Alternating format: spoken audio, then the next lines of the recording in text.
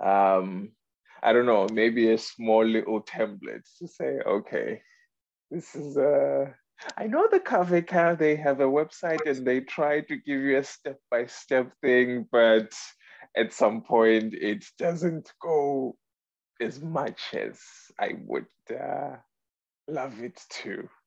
I don't know if that makes sense. Oh, the KVK, the Chamber of Commerce, for English listeners. Yeah.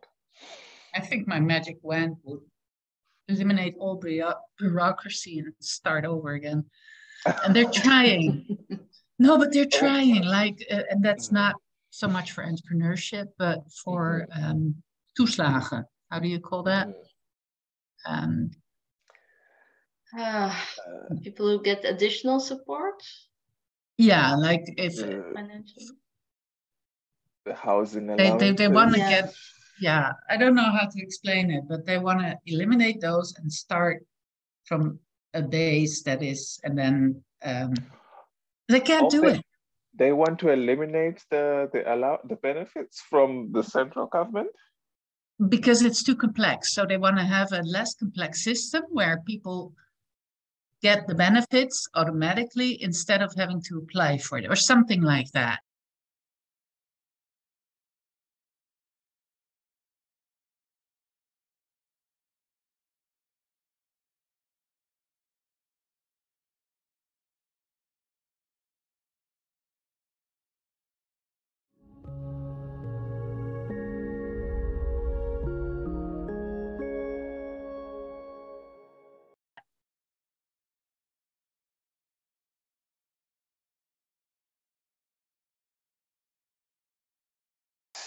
Hello, everybody. Welcome to this wonderful podcast all about refugees and entrepreneurship in the Netherlands.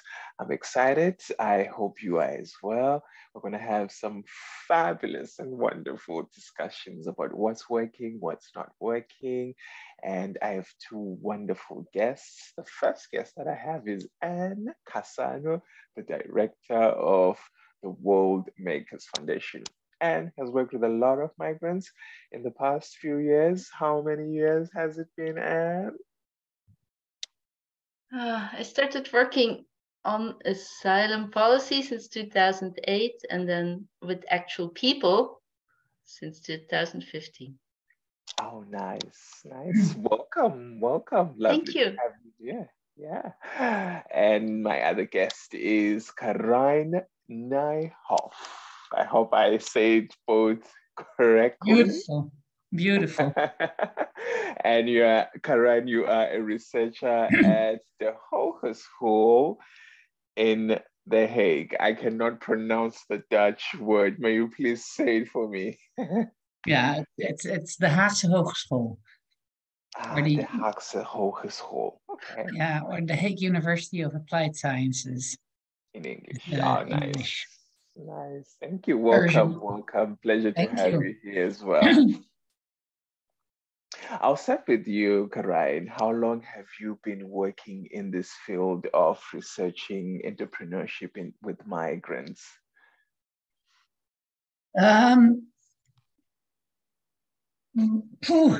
Long time. I have to dig back. I guess I did my PhD on labor market participation and migration. And as part of labor market participation, I also looked at entrepreneurship.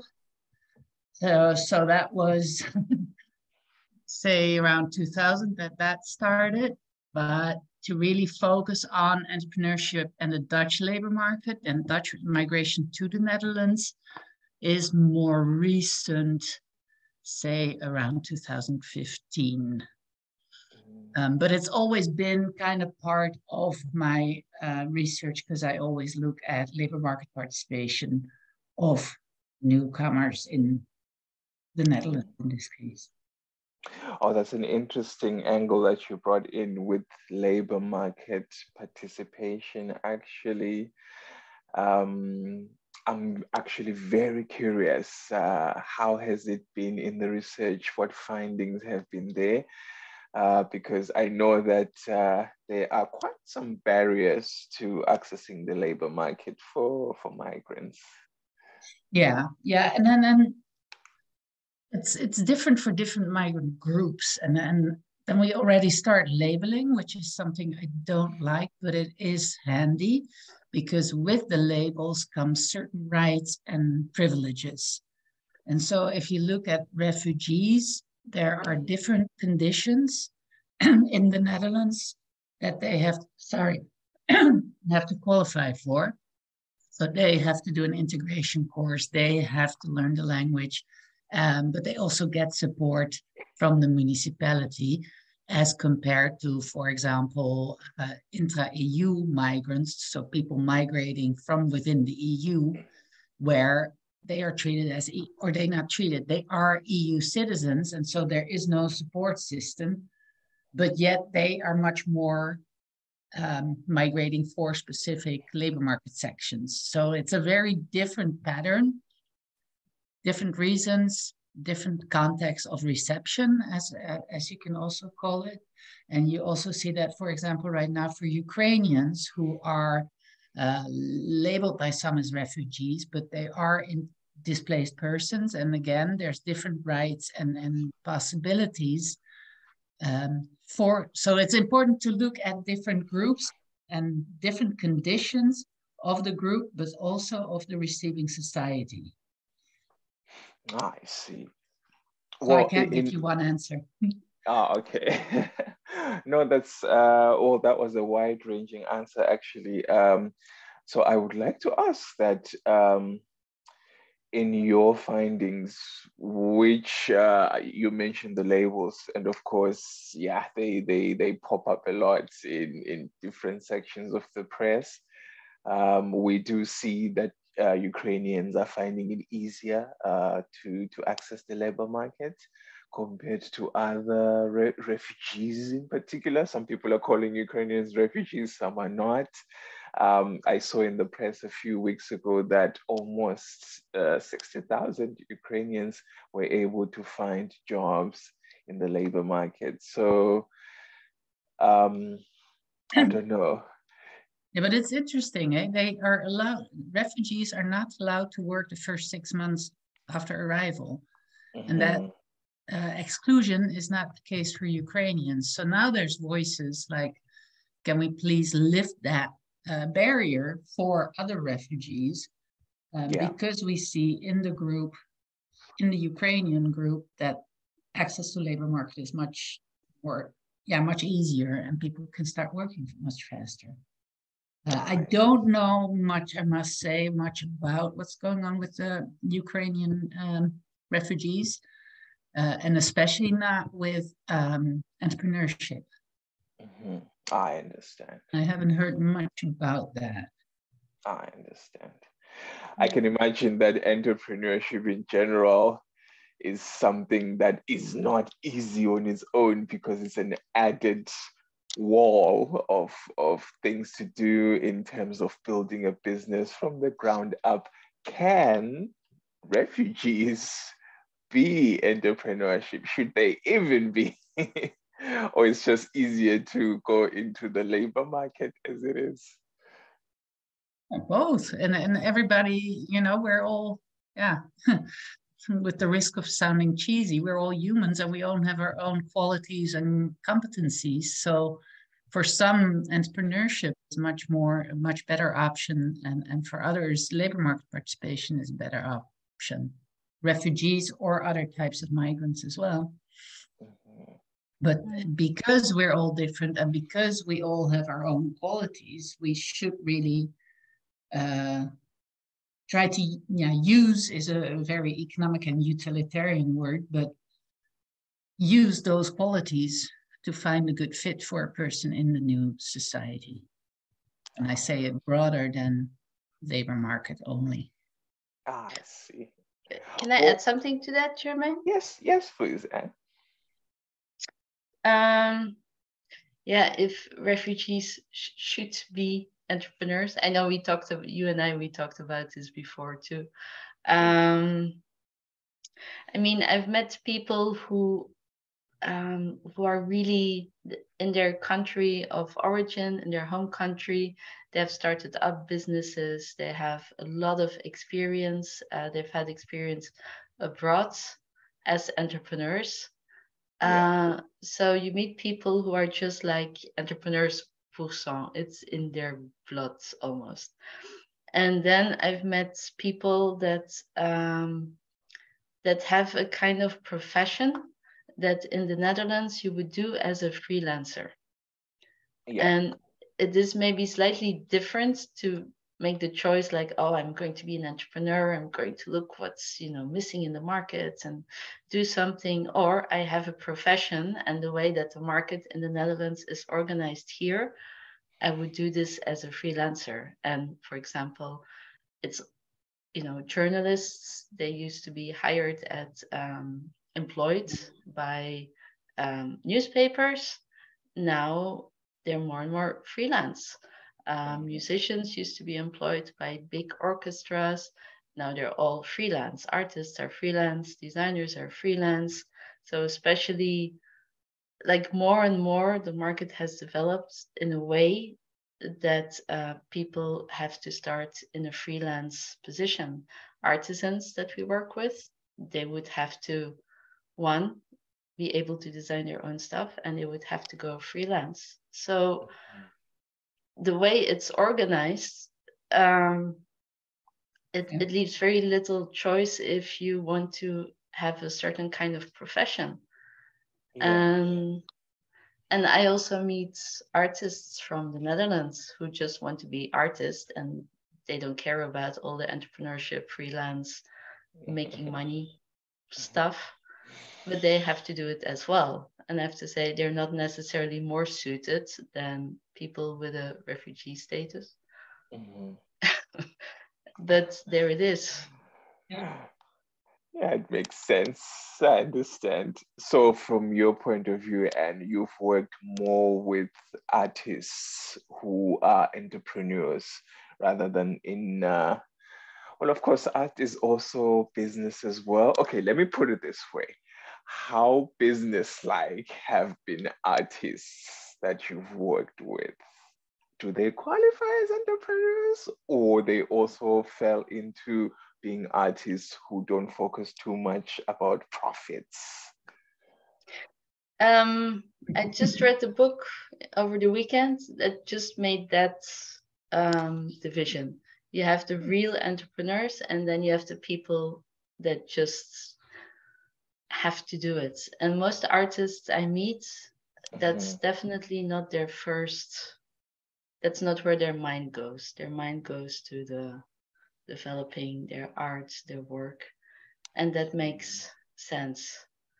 And because like, most artists were not so business minded. No. And what we've noticed, what we've stressed a lot, because you asked how difficult it is for people who come here as a refugee, I think the hard part is developing a network.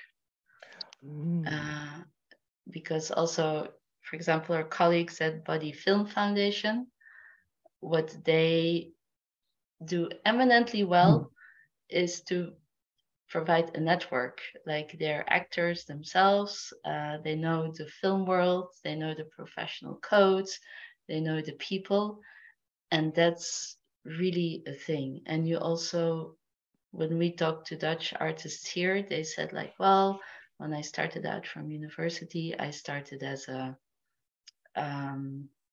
freelancer, and I just took any kind of jobs to be able to see what's out there, the kind of things that I like, to kind of, find my feet, and to build a network.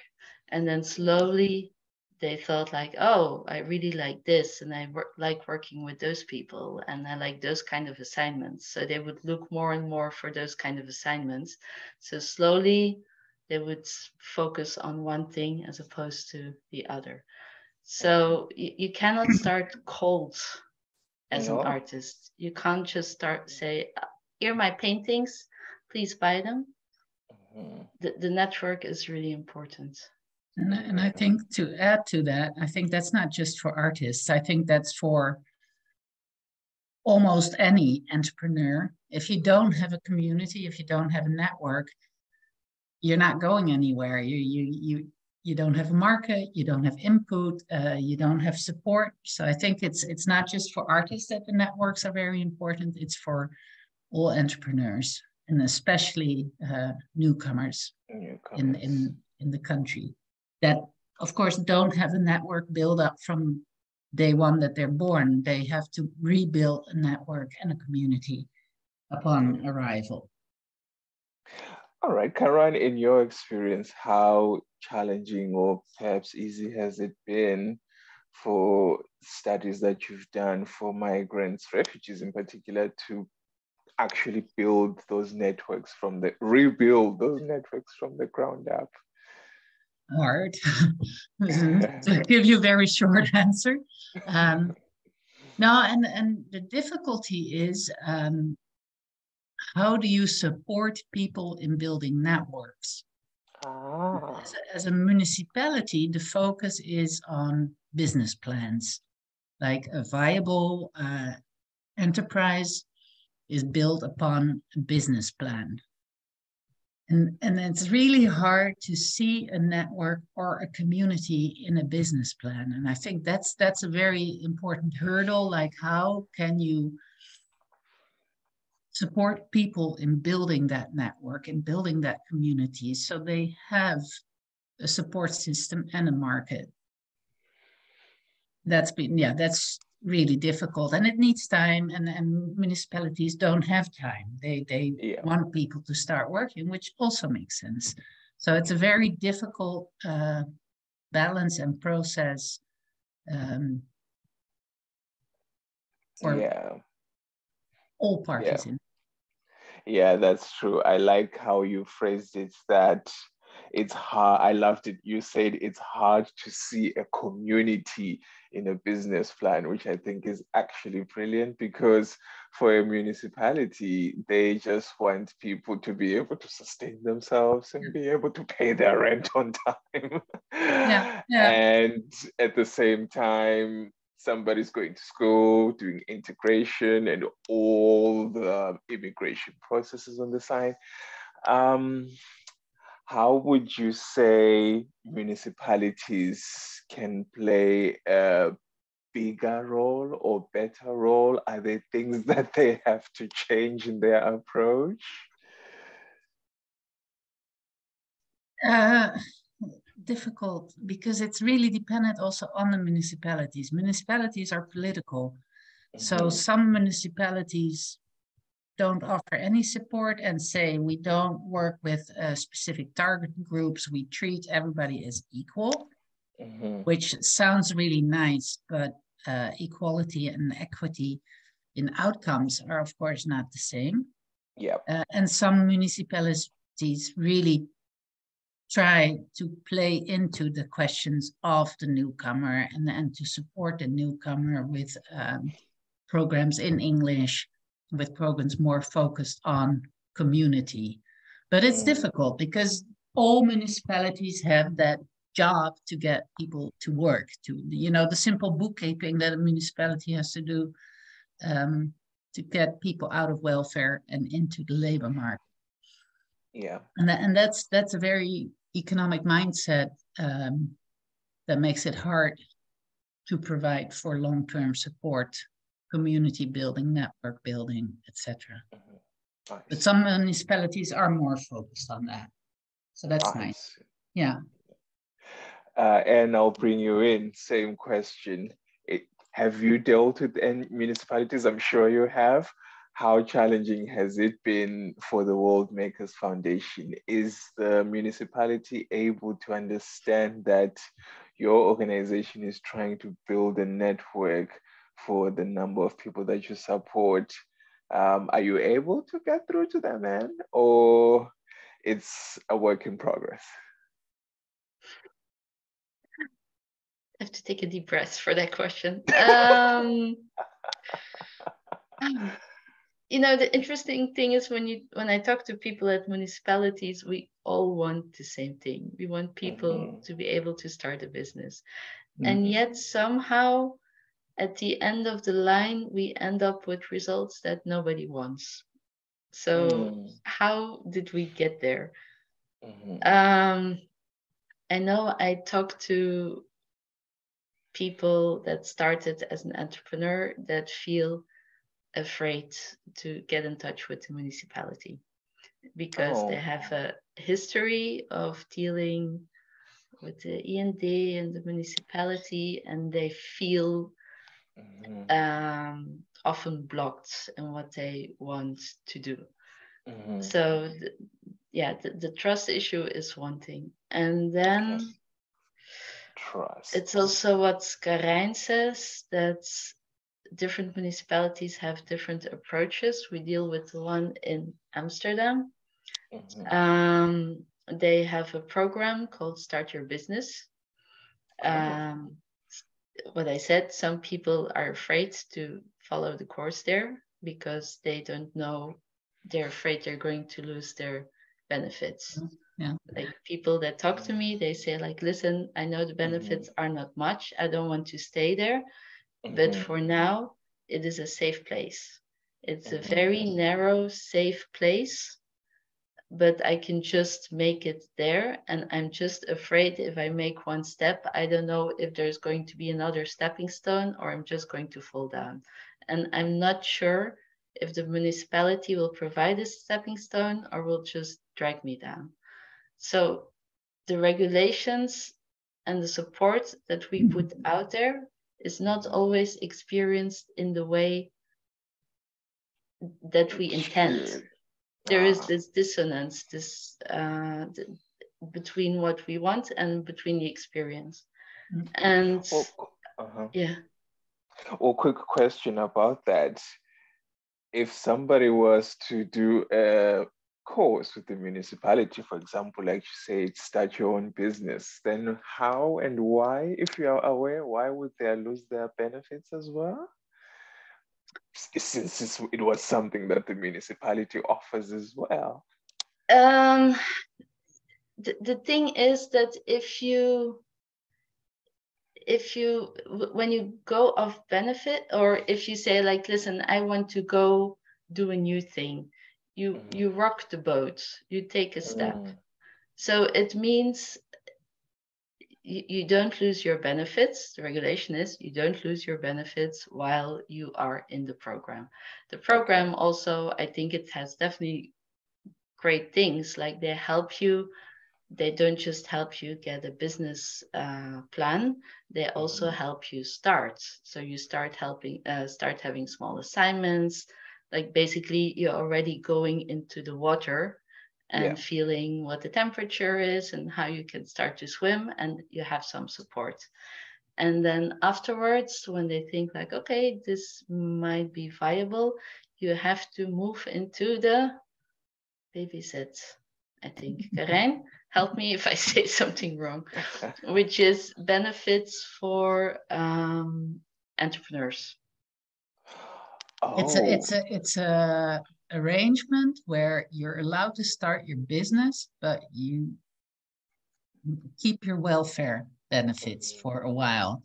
I'm not sure anymore about, I think it was for a limited period that you have a starting period without losing your welfare benefits. Yeah. And so that's not just for refugee, it's a general that's it. Arrangement. Yeah. Oh, that's good to know. I'd never heard of that one. Benefits for starting your own business. Very good. It is it. And no, it's different. Or something along those lines.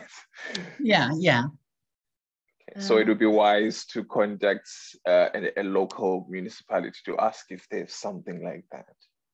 It's national. Every municipality should have it.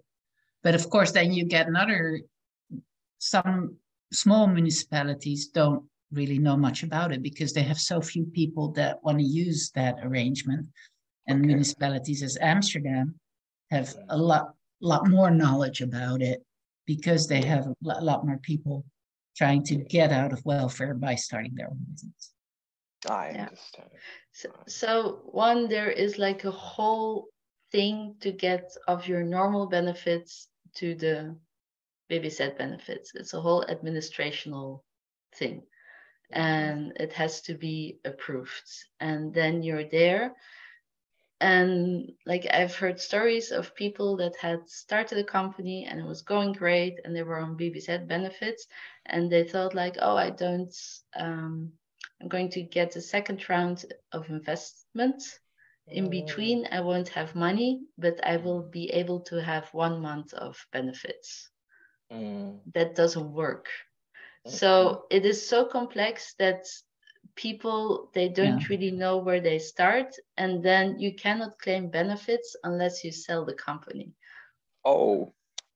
So that person had to sell the company.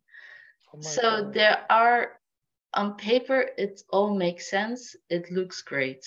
Yeah. But then when you start to hear the different experiences with this whole line of regulations, then you notice like, oh, this doesn't fit here. The stepping stone is not there. Here, there is, that doesn't work. And also, it depends on the people you're dealing with. Yeah. That some people, they say like, oh, you know, I'm flexible, or maybe they don't know about certain regulations. You know, everybody's human. Yeah. And then you can then suddenly think like, oh, I thought there was a stone here and there's not. And then or there is a wall and then you drop or you smack into the wall. I Yeah. understand. Karijn, do you have experiences with municipalities from the Den Haag side, perhaps? Are they approachable, or it's also another set of prequels? I can imagine there's a lot of administration, lots of paperwork, lots of things to read and understand.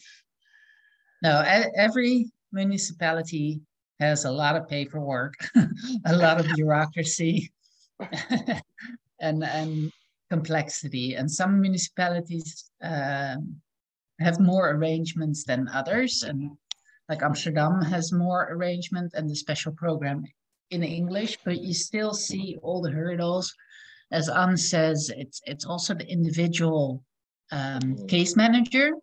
Some know more, can do more. Some have less experience. It's changing case managers, and because they're employees, so they switch jobs, and with that switching of jobs, the whole knowledge and expertise will disappear.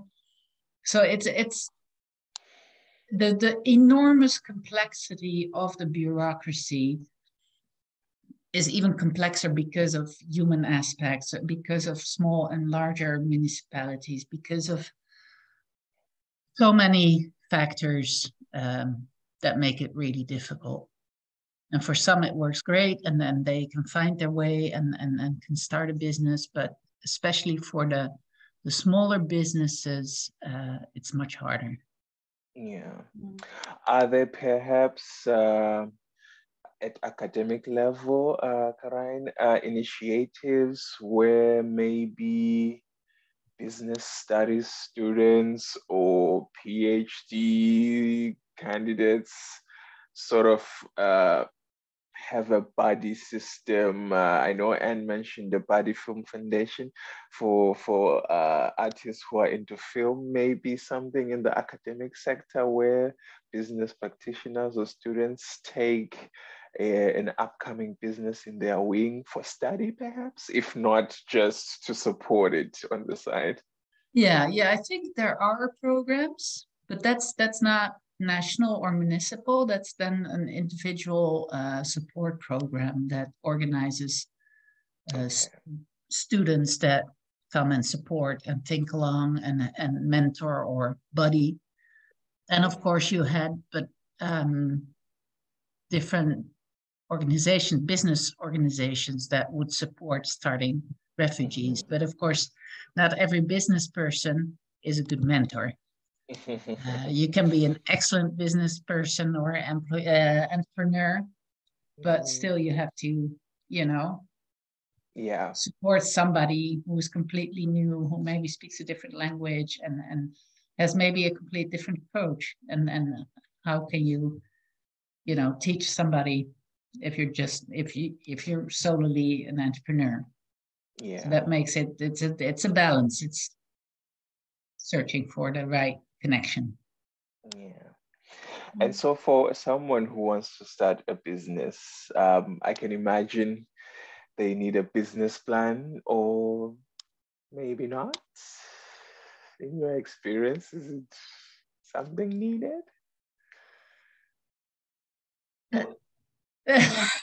Yes and no. The paper, Okay, you're not the first person to say yes and no, actually. it's a paper reality.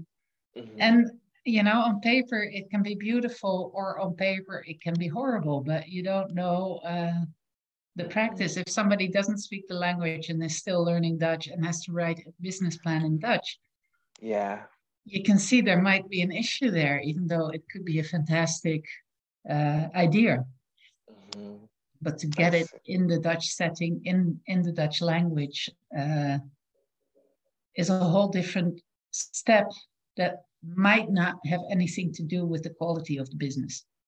Ah, We had okay. a meet, yeah, we had a meeting with a Dutch fashion designer and we asked her how she started, and that was the woman that said like, well, you know, I started freelancing, and then I started building my own brands, and then I did this and I did this, and she was now on her 7th year, and she said 2 years ago I made a business plan Wow. Okay. because so basically, and we also notice that people come to us, Mm, people with a refugee background that have done courses, and they say, I have a business plan, here it is, mm, and now what? mm, Yeah. So it feels a bit like getting your I don't know, your certificate of swimming while you're on dry land, and now you have to jump in the water. And yeah. we've been using it, and it's a nice way to reflect on things that you have to be aware of. Mhm, But I think it's really a good idea to get started small scale. Like, mhm. don't borrow 20,000 euros from 20,000. God Yeah. knows who and start, you know, a big thing. Start small scale and see what you come up against. Like, the smaller the better. And Yeah. then, um, because if you start big, then you definitely need a business plan, because you need a loan and you need a bank, and there are all kind of risks involved. And I think also what organizations should do is to make people aware of businesses can fail, and a Mhm, lot of them do, mhm, and what happens if they do. Because again, Netherlands is very bureaucratic, so you mhm. need to go through all kind of obligations to close down your business in a good way. And yeah, I think people should be also really aware of that. Speaking of the bureaucracy, that's exactly where I was going. Just exactly what is there from Chamber of Commerce and the big taxation. We are smack in the middle of taxation season. Does somebody do entrepreneurs need accountants? I don't know, maybe consultants that they should hire to help them figuring out how the bureaucracy starts from all the way from the top, from the bottom, going all the way up. Anybody needs that. I need it. You know, I'm just kidding. Yes, Yeah. Okay. And accountants. accountants. I bet it doesn't come cheap, maybe. Um,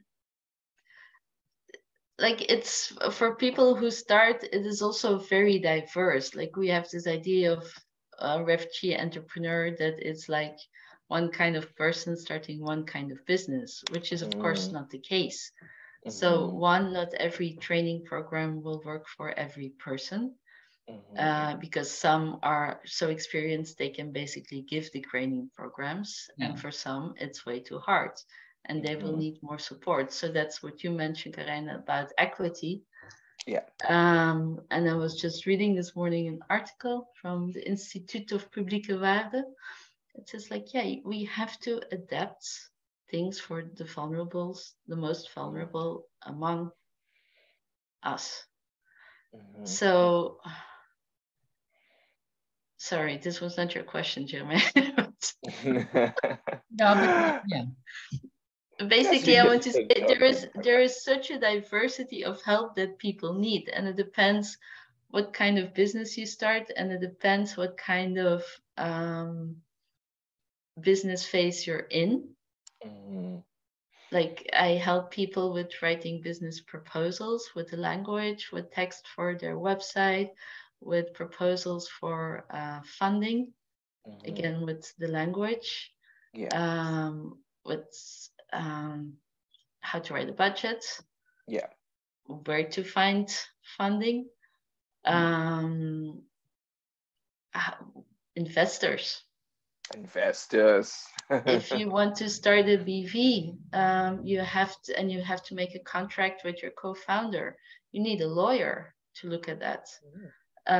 So at some point you need lawyers, you need the right kind of lawyers, you need a notary, you need money to pay for that.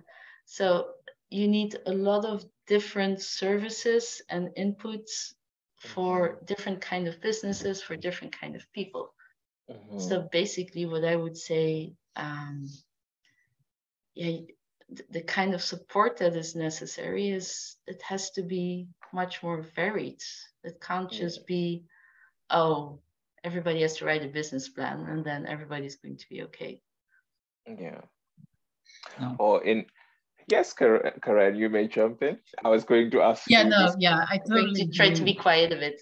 Yeah, no, but I completely agree with that. It's so diverse, and like the first person I spoke to about refugee entrepreneurship was a man who had just come from Syria. He was placed somewhere in the east of the country. He wanted to start a restaurant. He thought it would be better to do that in the west because of the population. But then his case manager wouldn't help him there because he had to start it in the east. And he's like, no, I want to start it in the west. Luckily, he had financing from some family member. His other cousin was a chef, so he could work with them. And he just did it by himself. And luckily, that worked out. But it's a very exceptional story because he had a network that from country of origin that he could even use in the Netherlands. But I've also heard stories of ZZP'ers, the self, I don't know if you call them entrepreneurs, but self-employed, who, from Poland that got here, worked, and got in severe financial trouble because they didn't realize they had to pay taxes afterwards. And huge debts that would add and add and add. So they need an accountant. And then in The Hague, you have a bunch of accountants that work only for Polish people that charge ridiculous amounts of money to just do the accounting every year. So there's a whole, it's not a black market because it's legal, but it is kind of gray because the prices they charge, because they only have this specific target group and they can exploit them because they don't speak Dutch. And so as Ann is saying, you have all these different people with different needs, and there should be different support systems geared towards the needs and the specific questions.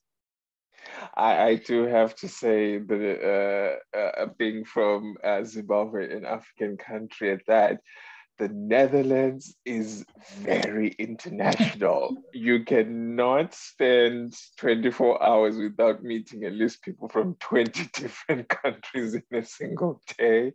And I know some municipalities even have nationalities well over 180s. Yeah. I can imagine it's incredibly challenging.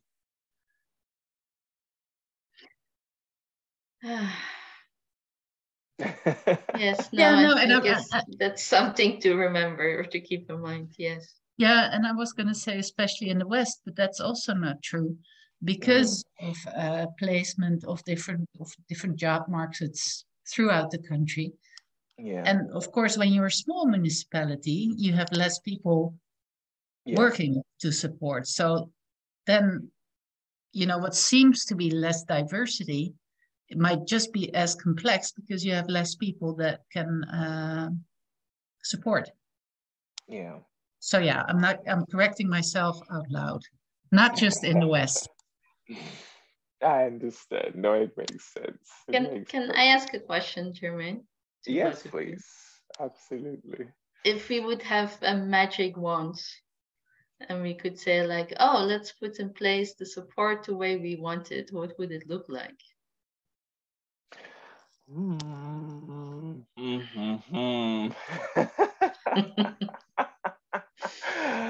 Yeah, that, for me, because I need it, I really need that magic wand. I would say, yeah, I think it would be the bureaucratic process, you know, because at a municipal level, uh, the baseline information that I've got so far is geared towards the labor market itself, not entrepreneurship as such, because it's least expected for refugees and migrants. Karijn mentioned people from Poland as well. It's least expected that you would want to go in the entrepreneurship direction. So it would be good to know that where do you begin in the Netherlands context in terms of things to register for, services to pay for. I don't know, maybe a small little template to say, okay, this is I know the KVK, they have a website and they try to give you a step-by-step thing, but at some point it doesn't go as much as I would love it to. I don't know if that makes sense. Oh, the KVK, the Chamber of Commerce, for English listeners. Yeah. I think my magic wand would eliminate all bureaucracy and start over again. And they're trying. No, but they're trying. And that's not so much for entrepreneurship, but for toeslagen. How do you call that? People who get additional support. Yeah, like if financially. The housing allowance. They want to get. Yeah, I don't know how to explain it, but they want to eliminate those and start from a base that is, and then they can't do it. They want to eliminate the benefits from the central government because it's too complex. So they want to have a less complex system where people get the benefits automatically instead of having to apply for it or something like that. But they can't do it. They can't go back to basics. It seems like every time we want to improve something, we add rules and regulations. And so it doesn't improve, it just becomes more complex. So because the toeslag every year, you have to redo them, check if everything added up, and it's it's a bit of a nightmare. Yeah. And then do you have to pay it back? Maybe not. Well, first pay it back and then we'll double check. Over and over. They can't solve for it. It only becomes more and more complex, it seems. Yeah, and especially if you, like me, if you're a part-time entrepreneur and a part-time employee, because your incomes sort of, they're never on the same rate. So there's lots of double checkings, refundings and paying backs to the tax office. It's like you're playing ping pong and but so much energy and so much time just in bureaucracy, and then that's.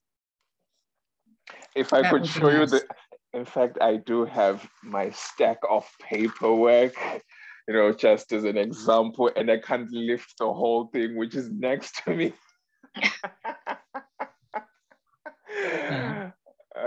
and this is the thing, that if your person, if there is, you have one thing which is huurtoeslag, you can manage, which is, you know, the additional.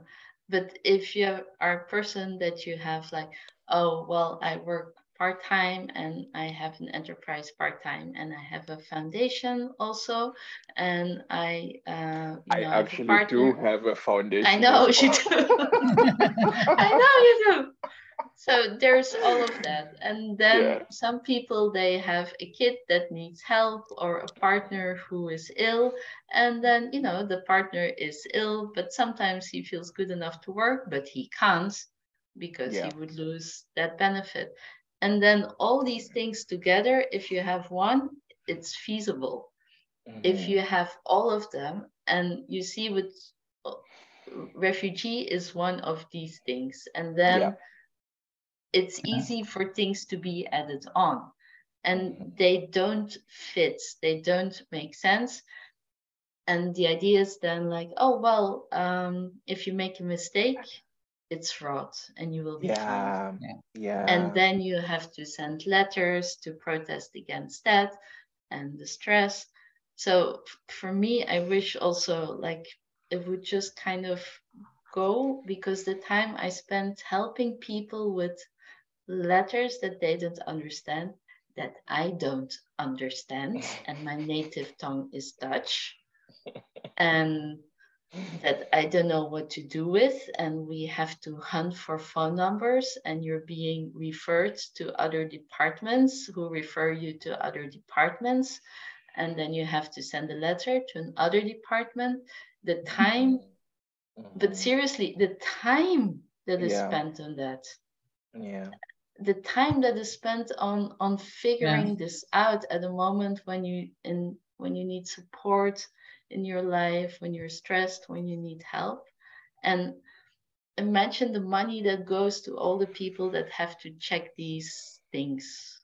Yeah. It Yeah. seems like, It's yes. quite a lot of work. Yeah. Change Such a from and it's all about control, and it should be about support. And Mhm. you know, like that's what the government is there for, to Mhm. support and help and make sure your life is good. And it's much more now about making sure you're doing what they want you to do, or controlling, Mhm. uh, are you doing what you say you're doing? And I think Yeah. that would be a very nice switch in mindset if we didn't start from the negative, like, oh, we have to make sure you do what you're saying you do. But if we start from how can we help you to achieve what you want to do? Yeah. But Yeah. that would be a different type of government, maybe mindset. True. We might get there. And That's so also, true.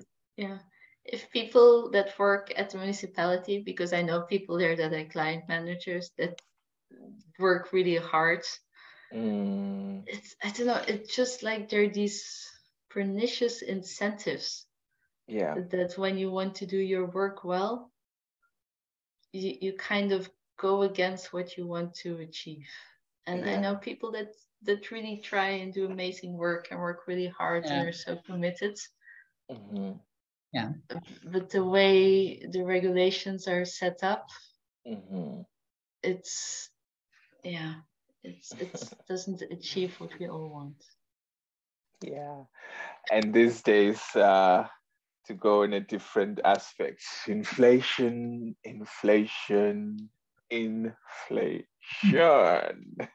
How Yeah. are the entrepreneurs, to both of you, how are entrepreneurs that you're working with surviving? How are their, uh, let me not say struggles, but how are their initiatives going in the light of the rising inflation that we've seen in the past 12 months? Uh, I mean, we did this project, we started in 2020, and then it was COVID. Ah, yes. Then there So was there COVID. was that. So people thought like, whatever happens, we're going to wait. This is not a good time to start anything. Yeah. Uh, and then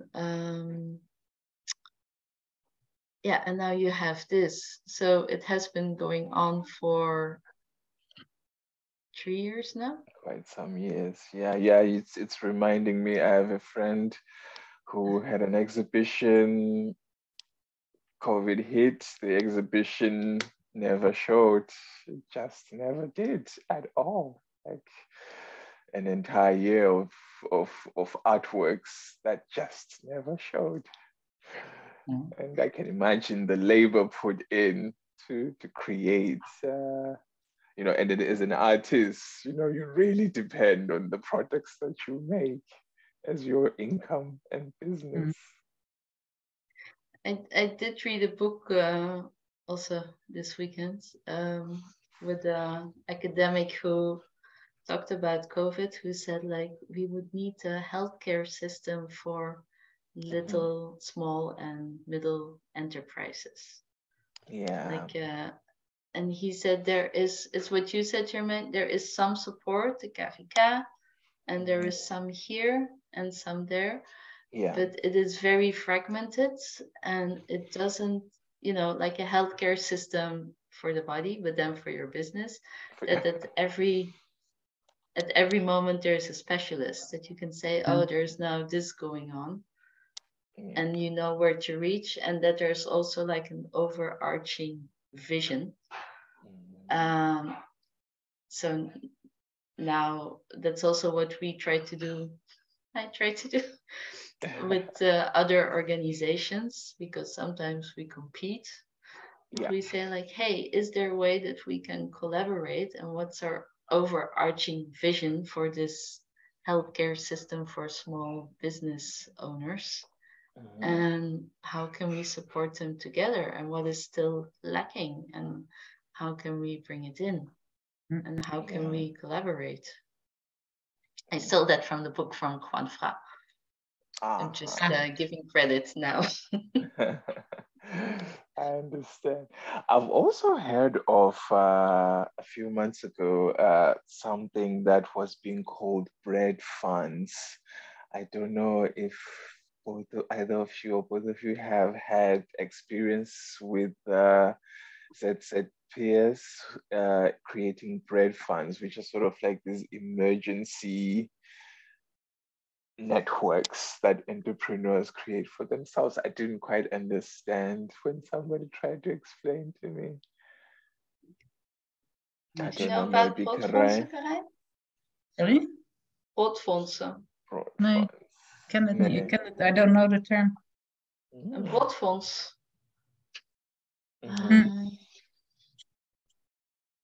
It's I'm googling it at this moment. Okay. It seemed like insurance by entrepreneurs within a specific network, similar to Cash to Grow, but without it being an organization. Maybe let's say artists, and they put money into, they called it a bread fund. And it was a long document. I never got time to read it, but it seemed like something that they were trying to do for entrepreneurs. I was going to mention Cash to Grow and saving groups, but that's something different. Yeah, no, you're right. You're right. It was a savings group. Yeah. Okay.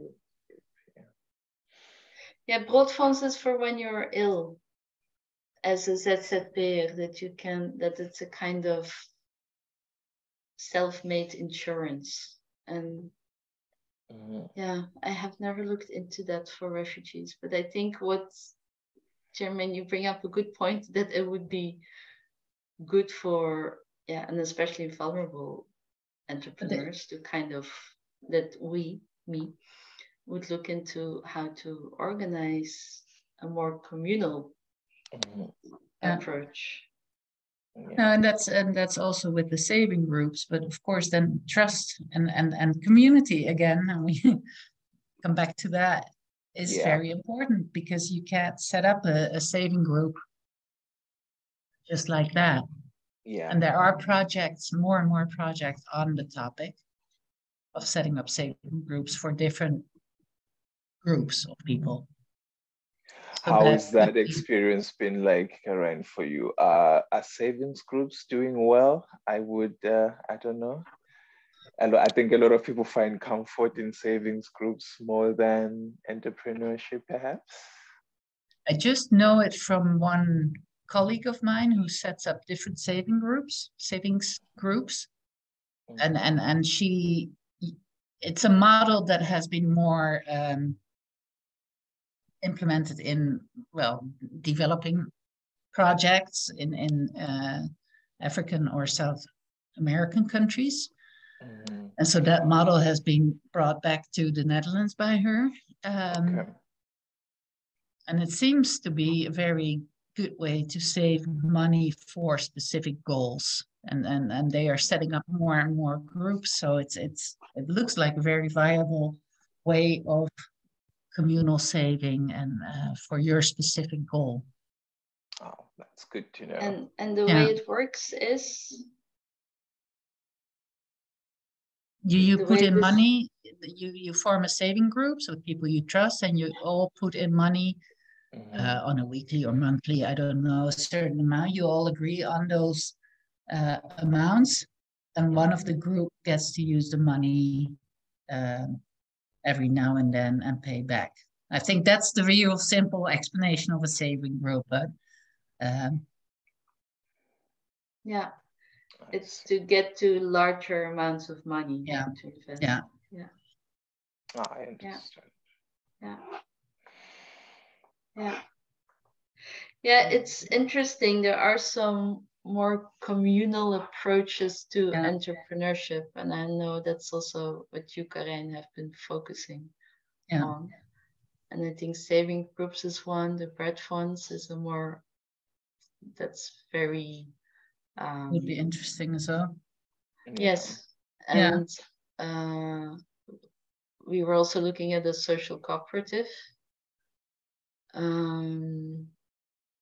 where entrepreneurs also work together. So there are different forms, and there are also more and more academics looking into that because you're so vulnerable as an entrepreneur. And everybody notices like, oh, but I need an accountant and I may need an assistant, but what if I do this with 3 people? We can share an assistant and an accountant, and maybe we can get a better price for this and this and this. Yeah. So it makes sense in a way. Yeah. Well, and even, you know, in more basic collaboration, like, oh, I'm a very good web designer, you're very good in languages, so, you know, I'll help you with your web, please help me with my language. And in that way, it can be much more basic also to collaborate and work together from that community point of view, as in the social that we talk about cooperation. So essentially, we need a new business network, a countrywide network, maybe some kind of a website where you can easily search who's doing what. I don't know, things like that. Maybe not just for artists only, eh? Yeah, because I was also, you know, it would be good for artists to work with other entrepreneurs and for entrepreneurs to have graphic designers around. And Absolutely. But yeah, the trick is to find the way that it's exactly going to work. But I think you're right. Like, you know, for the moment, the business model canvas doesn't allow to look at network, doesn't allow to look at community. So this would be really interesting to develop further. Yeah, it will be. It will be. The podcast was produced by the World Makers Foundation for the project Enter to Transform. And that's a project that wants to support refugees to start up their company or their business in a new country, in their new home country. And Enter to Transform is a collaboration between partners from Germany, the Netherlands, Ireland, and France, where we develop hubs and mentoring tools. And the Dutch partners are Newest Art Organization and the World Makers. And the project is financially supported by Interreg Northwest Europe. And this podcast was made with great thanks to Sunny Germain and to Karijn Nijhoff. Thank you. Yay.